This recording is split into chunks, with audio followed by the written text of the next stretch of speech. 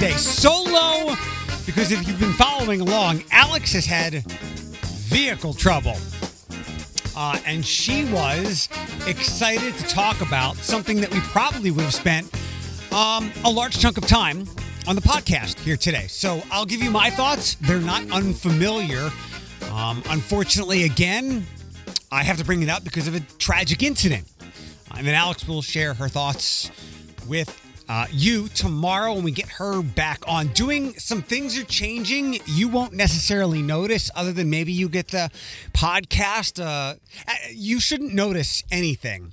But you might notice some positive changes on the on-air show. We'll see. We're going to experiment.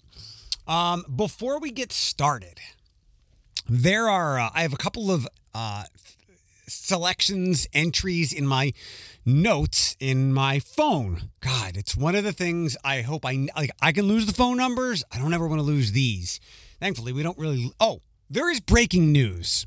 As soon as I signed onto my computer, I see that Rihanna is pregnant.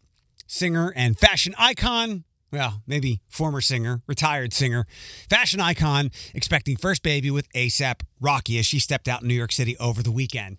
Congratulations to her. She has become a different entity than... Remember on the air a couple weeks ago, we did the 10-year challenge on Q105 with a lot of songs from 2012. It was maybe Rihanna's peak.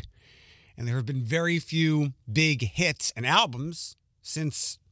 2015, 2016. She's focused on other parts of her life. So congratulations in the family aspect of it. I prefer her over most other female artists. If you were to ask me her or Beyonce, to me, Rihanna all the way. But I'll never be so selfish to say, I want music. You can't have a family and explore these other interests. Absolutely not. Especially with the dozens.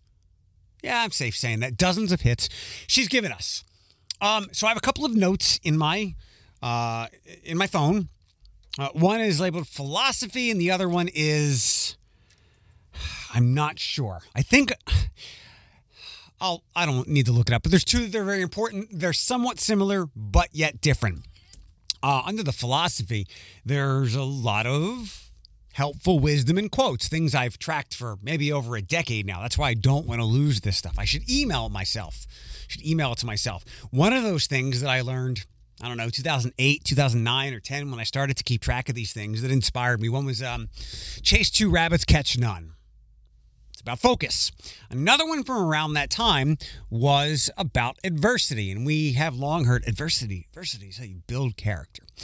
This maxim, tenet, whatever you want to call it, said adversity doesn't build character, it reveals it. That's true. I told you a couple of weeks ago, I finished up a book by Julie Galef, The Scout Mindset, and it was not real thought-provoking to me in the sense of like, oh, wow, aha. It was, okay, I'm on the right path. And some reminders, some helpful reminders. You should always, when you get new information, and I'm going to sum it up for you, you should always seek out new information or be open to it and be willing to change your mind.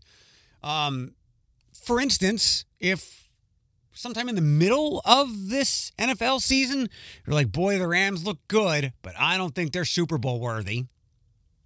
Keep watching. Keep allowing more information to happen. More evidence. And for the second year in a row, we have a home team hosting the Super Bowl. Tampa Bay last year with a minimal crowd. LA, which doesn't really have a home field advantage. And the Rams and former Lion Matthew Stafford and an Ohio team. And as Brady walks away, the person to actually fill his shoes might be Joe Burrow. That's probably enough for Super Bowl and football stuff. So, in accordance with the Scout Mindset, I'm going to change that long-held tenet quote that I've always referred back to. Adversity can build character, but it definitely reveals it. Okay? So I'm changing from adversity doesn't build character, it reveals it, to adversity can build character, but it definitely reveals it. And we have seen over the last, as we approach the second birthday of COVID and the third year of COVID, in this vice, in this crucible of the pandemic, we have, as I've said many times, this has been nothing but adversity, and we have seen talented people become more talented and more successful. We have seen people who struggle and maybe just barely get by fall behind because the crucible of the pandemic has exposed and exacerbated their weaknesses, but done the same for people's strengths. I hope I'm in the latter in that. So, before we get to that sad topic, we've got the Rihanna stuff out of the way.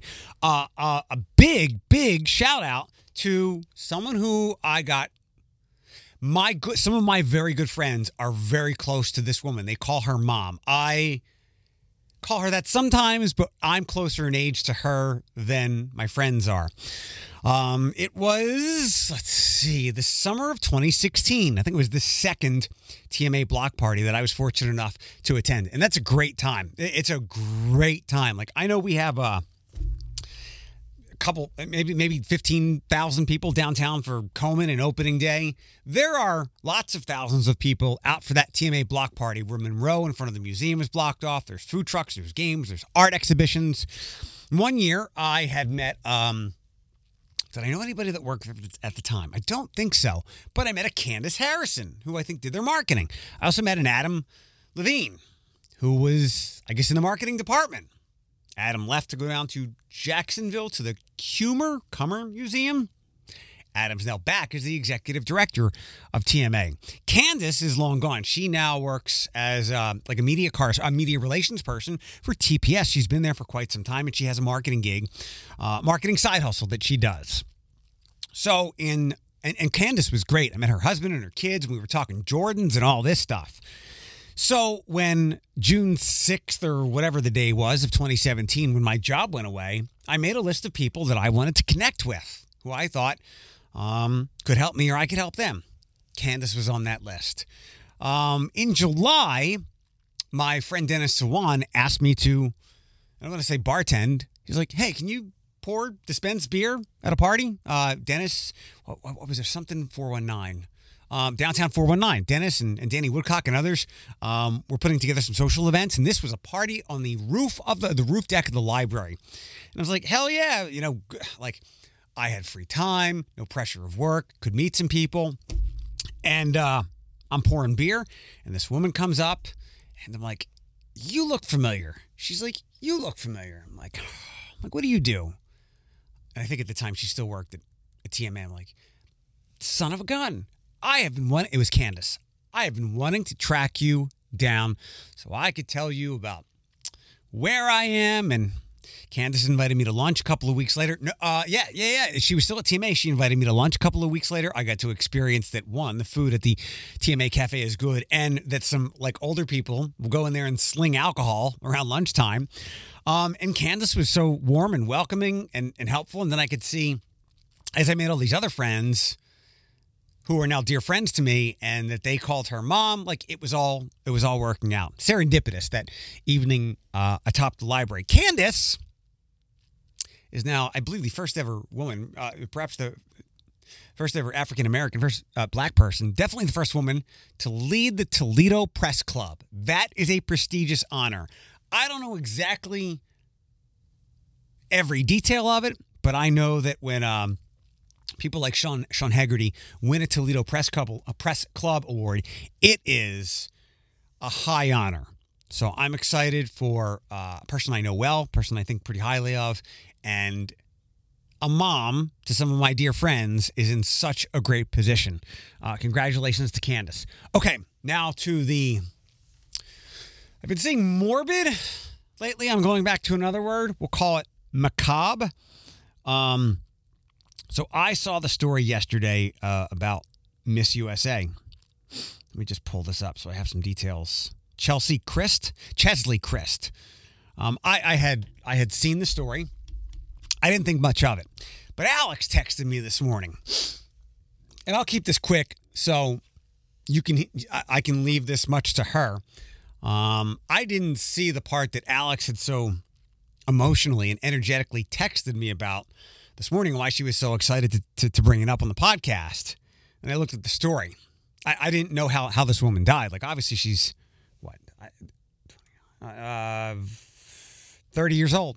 Nobody 30 years old should die. Like Bob Saget, no one in that age should die. As we await the results of that autopsy, I am highly intrigued. This revered woman who meant so much to so many people, but like so many others, myself included, had demons that we didn't see. And Alex told me that she took her life. And then I think I looked up the story. I'm like, oh God. And I am not.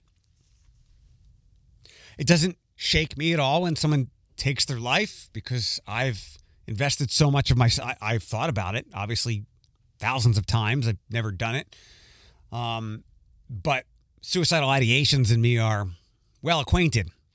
But I know that this is a thing, and I'll kind of ease my comments that you're familiar with this. We are never. I mean, I think one day, maybe before we're dead, we'll cure cancer. I don't think we're ever going to be able to cure, stop, or completely prevent suicide. I have more faith that we will end cancer than we will suicide. Cancer seems we have more scientific details about how to fight and defeat rather than the spotty nature of our brains. I saw that she jumped from her building. She jumped from the 29th floor of the 60-story Orion condominium building. So now I move to the part where I hope what I said a couple of minutes ago has set the groundwork. If you're unfamiliar with this, I almost put trigger warning on the Facebook posts. That's the phrase that people use. I'll say this could be upsetting. Upsetting has always been a great word. We never needed to replace it with triggering.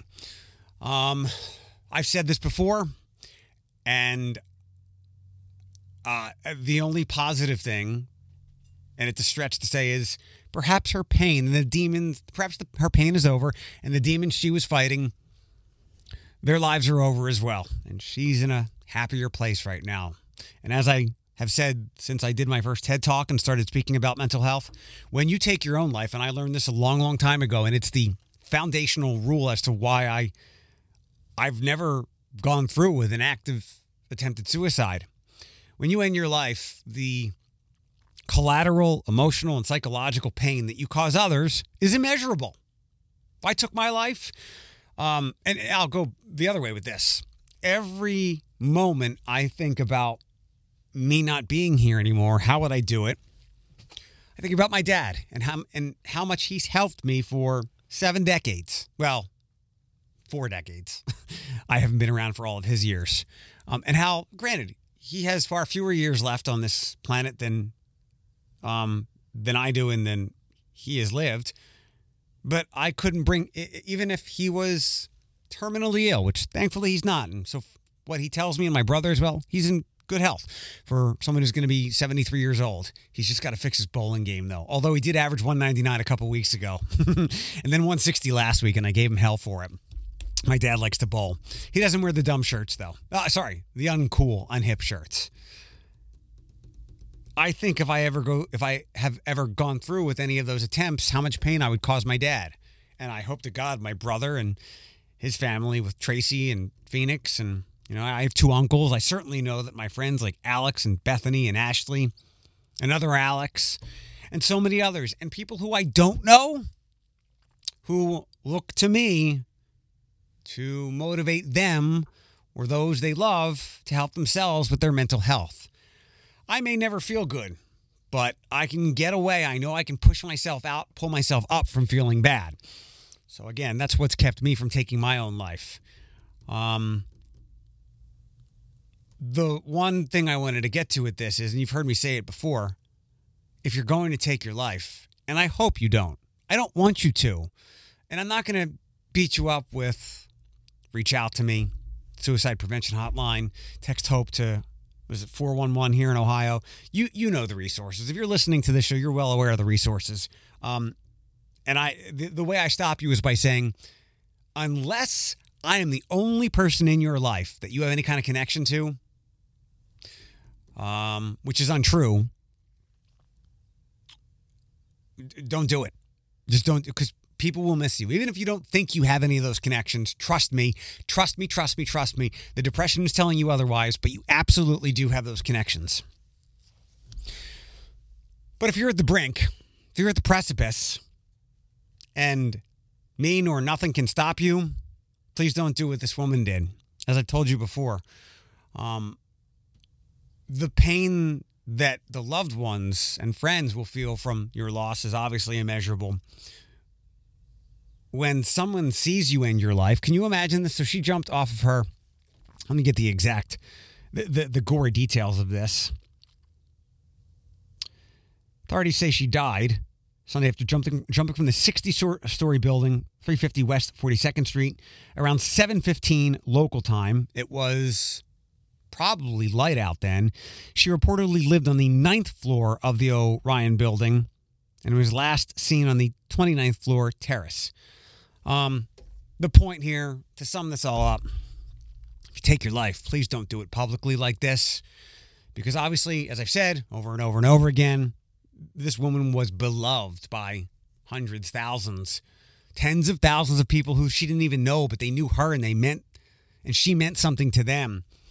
Now there were innocent bystanders who had to watch her fall, had to discover her body and put two and two together. And that is a deep emotional dagger that is going to cause a heavy scar that could potentially lead to other grave and macabre endings. Do you remember? I've never even looked it up. It may have been scrubbed from the internet. I think it's true. I don't know if the pictures were true. You remember during 9/11, there was this thing that like people were jumping out of the buildings, and there's some pretty grim and stark pictures of you see people upside down, head first, plummeting hundreds of feet to their death. Now, I don't know how much validity or truth there is to that, but it's scary. And when I thought about this woman taking her life, I thought about those. Now, obviously, that time was full of chaos and carnage. But this, I couldn't imagine being a person, being wherever, at 7-something yesterday morning, and having to witness that. Could be devastatingly scarring. All right, moving on. Alex will have a lot more on that when we can catch up with her. So remember all the stuff happening on 475 in north and south between Central and Airport.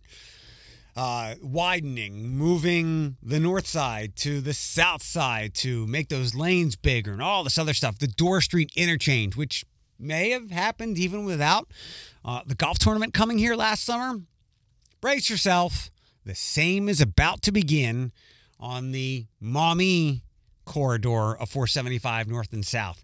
I've seen this for quite some time. The story is in the Blade today from their streets writer, the road warrior, David Patch. I believe that and this is going to begin in June of this year. I might be wrong about that, though, and I'm not going to give you all the twisty-turny details. I'm just going to tell you it's going to be a lot of the same. Road widening, moving south to north, north to south for periods of time. I do remember at some point in the past, there was talk of adding another interchange between Airport and Maumee, and the hope between that and the Dorr one would alleviate some of the congestion, even on the widened 475 north-south corridor. From skimming through that article, again, not to give you all the twisty-turn stuff, it appears that the 24 interchange to go up the trail or down the Fallen Timbers in Waterville is going to see the brunt of this and cause the most headaches. There are often accidents there now and can be pretty white knuckle-ish when you're behind some semis trying to go from 24 to 475 north or south, and the merge there is tight. So just a heads up that is coming. I wanted Alex here so we could just sit and talk your ear off about how incredible Cooper's Hawk was. We got to experience another premiere night. There was some media stuff going on Thursday and Friday. We got to go out Saturday night, and I guess I don't want to say that they're taking care of us, but obviously I can come here on the podcast and on the radio and social and talk about it. And it was an incredible experience. It blew away my expectations. In what ways, I'll get to in a couple of moments here. But you get to go out there and the kitchen, the service staff get to go through a test run, and they can correct any shortcomings and weaknesses. But from what I saw, there were none. So my biggest takeaways for the night were the food was delicious. We got pot stickers for an appetizer, and it had like an Asian flavored coleslaw, and it reminded me of, I do some Thai recipes with coleslaw, and they're extremely good. These pot stickers and that coleslaw with whatever ginger soy sauce was incredible. I had a fantastic old fashioned, and they limited the menu, which makes sense, and kind of forced us into options, but all the options were good. I got some kind of breaded chicken thing, delicious. Our friend Maj got some surf and turf. Our friend Jade, who's going to be speaking at the Good Grief event, which has been moved from February until June. Jade got a flatbread and a salad, and it looked phenomenal. Alex got filet, and it is unlike any way I've ever seen filet served. Usually filet is like 4, 6, 8 ounces, and it looks like a tuna can. This was flattened and smashed, and when you get filet, like, that's the star of the show. It's filet, and maybe it's on a big plate, and you have a couple of sides, but you see a lot of plate. I saw very little plate with this filet that Alex got, and it was delicious. And to my surprise, so even though the whole meal was comped, and we'll get to the tip in a second, because that's another topic I wanted to get into. Even though the whole meal was comped, they still give you the bill. Just, I guess, to make sure you can appropriately tip your servers. Brianna was our server, and she was informative, but not pushy, attentive, but not coming over every 30 seconds so we could enjoy our meal. And the bill came over, and for 4 of us, it was like $207. I don't often post bills in any social setting or on any social or wherever, but the bill was like $207 for 4 people. And we had hearty dinners. We all had entrees. There were a couple of appetizers, a couple of drinks. No, all the drinks were on the bill. $207. I'll come to the tip in a second, but what stood out to me was Alex's filet, which I've already described as it's up there as far as fillets go. $37.99. I don't know if you can find a 6-ounce filet at a good restaurant anywhere in the city for less than $40 in the area for less than $40. If you're getting that size filet, it's 40 and up. It's usually in the 50s if you're at a restaurant. It's like a Cooper's Hawk. My old fashioned, which was really good. Premium cocktail, as Maj said. The wrapping of the orange slices and the orange peels was immaculate, artistic and decorative. It was $8.25. I've heard that there's a new place downtown, one which I haven't been to yet, which offers cocktails like this, and their drinks are like $14, $15. This Cooper's Hawk Old Fashioned was $8.25. Absolutely baffling. So a couple of things I hope for moving forward with this place, and I still have more to share. One, the staff was incredible. I hope they can keep them all. I know being in the service industry right now is a big time challenge.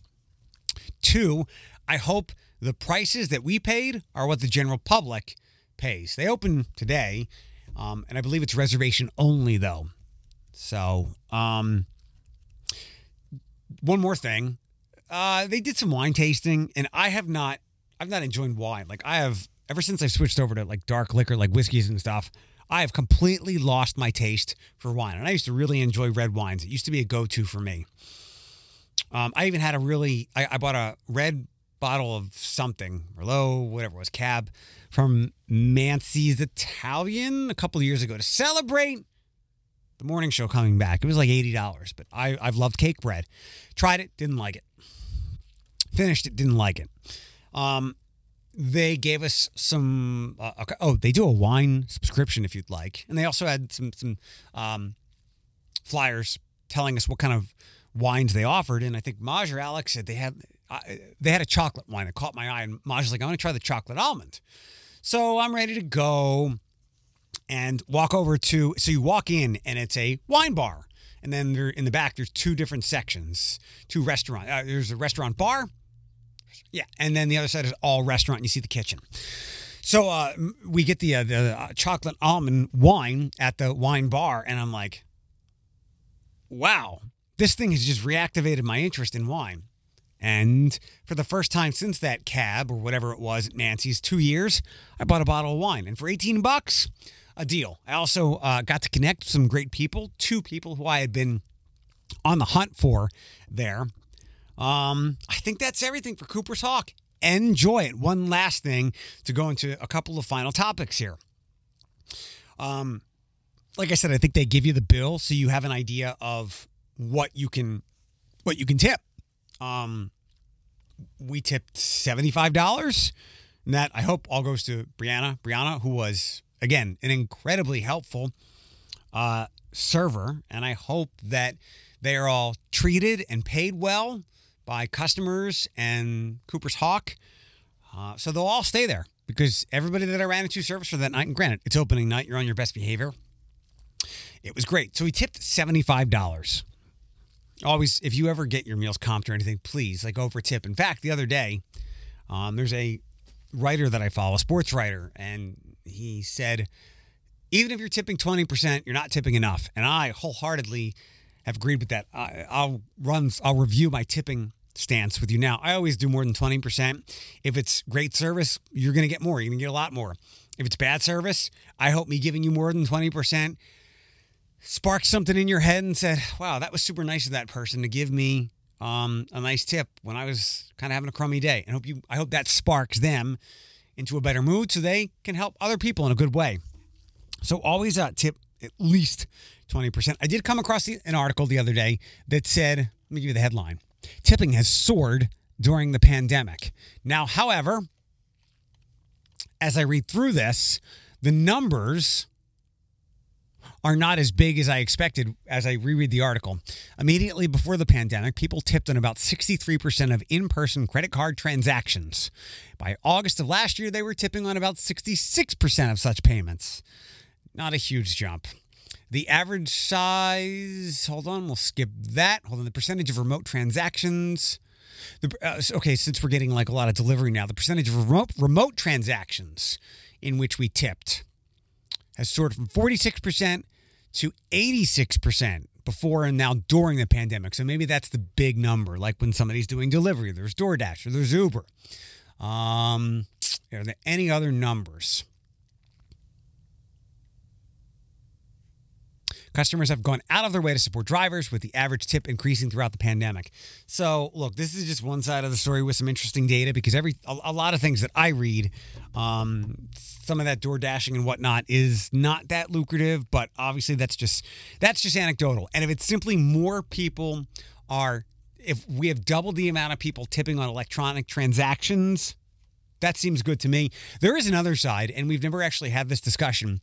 Tipping opponents have advocated for ending the practice, which is common in Europe, I believe, ending the practice at restaurants and service destinations by raising prices to enable businesses to pay workers a fair and I'll say higher wage. But the trend hasn't extended beyond a couple hundred restaurants, many which soon reverse their policies. New York restaurateur Danny Meyer, who famously ended tipping in his restaurants 6 years ago, announced 2 years ago that the no tipping endeavor was over. Restaurants that eliminate tipping, their online ratings go down, according to one analyst here. So something to consider. How would you feel about working and serving in a restaurant where the prices were higher, but you could not tip? Interesting, because our practice is so tip-centric here. So I do want to ask you, and you can shoot me a DM or a tweet or however you want to get in touch. Are you tipping more people now? Has the amount of your tips gone up? Maybe it's gone down. Maybe you were like me and did 25 or 30%. But maybe now the fact that you are serving so many, you're doing so many deliveries, and can you tip people that get your groceries and whatnot? I mean, you might be tipping more people, so maybe your tipping has gone down. So give me tipping thoughts. One final thing. Said I wasn't going to talk any more Super Bowl, but this is just a memory of mine. And I don't follow. I follow the NFL closely and sports closely. I don't follow follow it as closely as when I did sports talk radio, nor when I watched all this stuff. But I follow I didn't go to sleep last night. I couldn't go to sleep till the Bengals game was over. And son of a bitch, they won. The Bengals, for the majority of my life, have been bad. And I guess since Carson Palmer was there. So within the last 15 years, they've had some crappy years, and they've had some good years. Not like Patriots or recent Chiefs good, but good. They got into the playoffs. We just never win any playoff games. That's why they got rid of Andy Dalton, who was a pretty decent quarterback. And they were no longer hapless, as the Browns had been for so many years, even though the Browns have kind of ascended to where the Bengals got to within that time period I just mentioned. I'm excited. The Joe Burrow story is incredible because he put up probably the most prolific and definitely most historic college football season ever. And I think he was at Ohio State, but he transferred to LSU, and he just had this one incredible season. And if you're a quarterback and has that in college, you rise up NFL draft boards, and sometimes you don't live up to the draft position or to the expectations. My God. I mean, he looked good last year in 2020, even though he was getting hammered because he had a terrible offensive line. And then he tore his knee, so he didn't finish the season. But this year has been, I mean, there was a great tweet last night. Joe Burr, B-R-R-R, as in like, this dude has ice in his veins. And to go into Kansas City and beat Patrick Mahomes, the prohibitive favorite Chiefs, and now the Bengals, this is what I was getting at, are going to the Super Bowl for the first time in 33 years. Going to the Super Bowl to when my childhood gambling career began. So what was that, 1988? I was not, actually at that time I was 8. I don't know who was in the, so that might be the first Super Bowl I can remember like wanting to watch and rooting and all this stuff. I don't know how much you know when you're 6, 7, 4, 5 years old. You just see colors and you like them. But at this point, like, I knew Jerry Rice and Joe Montana and Boomer Esiason on that Bengals team and Ickey Woods, the Ickey Shuffle, who was in some commercials a couple of years ago. Like, I knew these names and these players. And at the time, I had gotten a Nintendo. And I think my dad used to let me pick games because in the newspaper on Sundays, they'd have the matchups, and I'd circle the team that I would want to win. And he'd give me like 10 cents or a quarter for each game I picked right. And then the big bet came during the Super Bowl. I don't know how the discussion happened, but my dad bet me a Nintendo game if I got it right. And I took the Bengals, and he took the 49ers. And we bet a predecessor to Madden football. It was called 10-Yard Fight on Nintendo. And the 49ers, I obviously lost. But that's why the Bengals being in the Super Bowl brings back some strong memories. And I'm really excited that Matthew Stafford, having been through so much hell from the organization, being let down, terrible coaches, underwhelming coaches, maybe not necessarily head coach, but staffs and whatnot, and the city at times getting on him. Some he deserved, some not, because he was just one tough son of a bitch. I mean, he played with some incredibly painful injuries. So I'm happy to see the matchup with Stafford and the Bengals. And I do remember that 88 game because the 49ers were the juggernaut. They had won previous Super Bowls.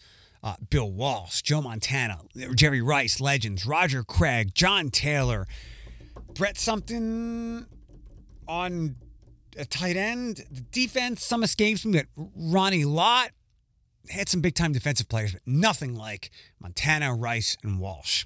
And I remember the 49ers dominated or were in control most of the game, and then some John Taylor touchdown, and it was either him or Jerry Rice in the back of the end zone. And at that point in that game, with a little bit of time left where the Bengals still had a chance, I saw that Nintendo game vanish. And my childhood gambling career began. The good thing was I didn't have to give my dad anything. He just said if I pick the team that wins and the Bengals win, who I picked, I get a Nintendo game.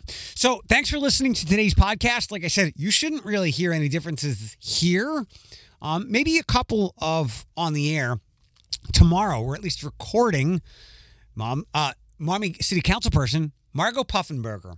I told Alex, like, we have not done a good enough job of getting other city leaders on outside of Toledo. Now, granted, Toledo is where all the drama is, so we talk about that. But I've always wanted to talk about some mommy things, especially the road diet. And I used to see Scott Noonan, who was on Mommy City Council. I think he used to work for the Hens as an usher, I think, or I've seen him downtown. And knowing that he's in a position where he gets to make some decisions, I should have reached out to him sooner. So we'll start the trek down other municipalities tomorrow with Margot, although you might not hear it until Wednesday. That's kind of some of the adjustments that I'm working on. Thank you for listening for today's... Oh, one final thing. So Neil Young pulled all stuff off Spotify, or he said, take Joe Rogan off, or censure him, or take my stuff off.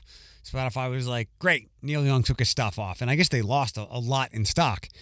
And I saw last night, Joe Rogan had a pretty thoughtful statement. And I read the statement because you know me. I should try to hear the inflection, to hear the authenticity in something.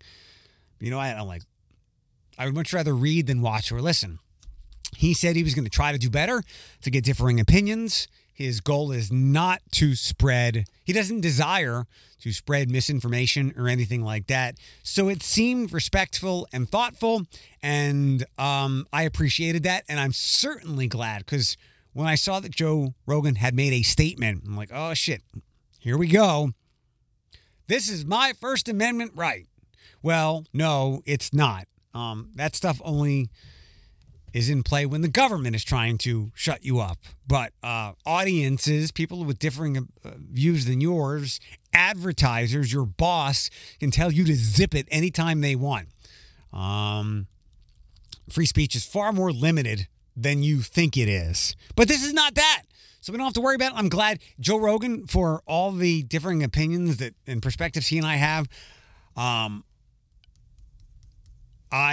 he is too smart to go, it is my First Amendment right, and you cannot silence me. He's too smart to do that. He is a bright guy. I just wish he was more on our side than that side. So, point being here, even though he's made the statement, if you, I'm not going to tell you to listen to Spotify. I would just encourage you, if you search Eric Chase on any and all podcast platforms, even iHeart, tune in, where I get a lot of my EDM podcasts, or the Podbean app. You can just get the link.